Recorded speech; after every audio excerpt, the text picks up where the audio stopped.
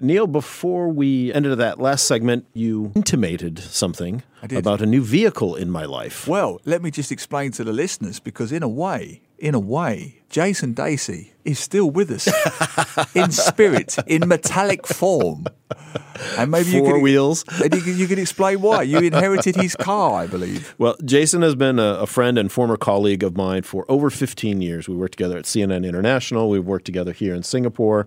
So when he was leaving, when he announced he was leaving Singapore, moving back to Brisbane, which is where he is now in Australia, he said, "Hey, I've got this car. You interested?" So I said, "Sure." It's a 2006, right? So those of you who know the system here in Singapore, obviously it's long past its 10-year mark. Yep. So he renewed the COE, Certificate of Entitlement. 5 years or 10 years? It's only 5 years. Okay. So you can do 10 years, you can do the first 10, and then you can renew for 5 after And that. then the car has to be scrapped. Then the car has to be scrapped. There are some exceptions like classic cars That's right. and some of those other things, but basically for most of the cars. So I picked up Jason's 2006 Honda and got it for a very good price. He was very generous on the price, but of course it's a car that's 13 years old, right? So it has 2 more years left on the second COE.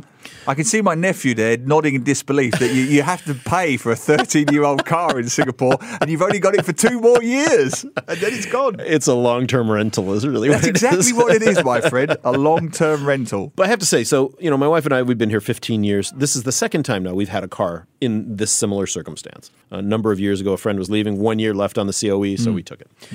Cars, as most of our listeners know, are not required. You, I know, are a huge public transport fan. It's best in the world. It is the best in the world. It is convenient. I have always been a car guy.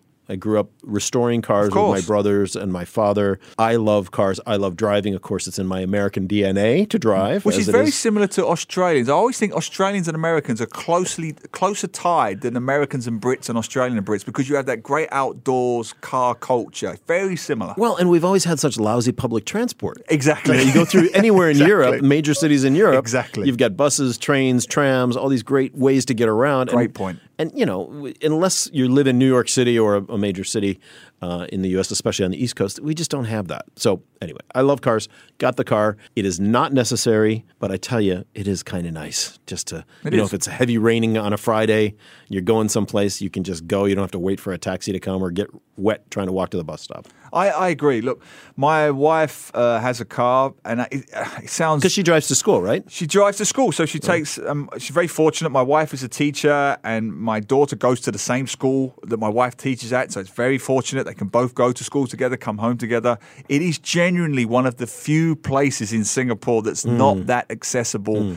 There is an MRT station, but even the students have to get a shuttle bus from the MRT station because there's no buses that run there. I survived in Singapore without a vehicle for 10 plus years. I use public transport every day. Yep. But look, I'm not going to lie. There are times when it's very useful, like when I pick up my nephew who's sitting beside you from the airport. I can get to the airport on public transport from where I live in Buangkok, but Buangkok to the airport on the TPE in a car is between 12 to 15 minutes. Yeah. On public transport, there's a few twists and turns. And I also think it's a luck of the draw. I'm one of the few people, I've said this on this show before, and I can hear people about to scream, so let me finish. I understand the ERP system. As someone who grew up in London and has lived in Melbourne and Sydney, people have this perception that Melbourne, Sydney, great outdoors. I once sat in a taxi in in Sydney for an hour and a half. Sure. So it's not just KL and Bangkok and Mumbai. Jakarta. London has congestion charges. Major cities have transport problems. Yeah.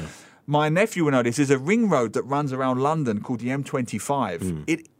It just sits still. Just sits still. Very few places in Singapore. Singapore has complained because we like to complain. But there are very few places in Singapore that have the kind of traffic that I've seen and you've seen in Los Angeles, in New York, in parts of London, and even in parts of Sydney. Sure. So the ERP system does kind of work. And the COE system. And the COE system. Sorry, yes, I meant the COE system. Sorry. The COE system does kind of work, but I do understand that it does price certain people out of the car market. What I find, and I I'm interested to get your take on this. I think it's supposed to encourage new cars on the road that reduce carbon emissions. And as a proud environmentalist, I support that. But when the COE dropped recently, I had a dilemma, same as you. My car was 10 years, January, end of 10 years.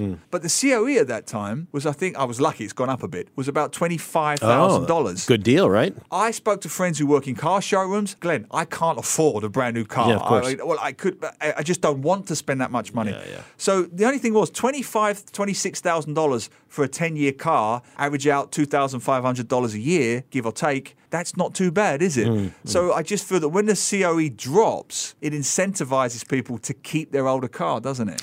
Yes, it does. But when you think about it, modern cars... Exactly, I know what you're going to... They should be used for more than 10 years, in my opinion. Agree, yeah. They are well built. They're built to last, generally speaking. Especially, well, I won't generalize too much, but when you think about your Hondas, your Toyotas, these cars really, and of course, cars in Singapore are the most over-maintained cars anywhere and the most pampered months, cars. I get told to see the mechanic.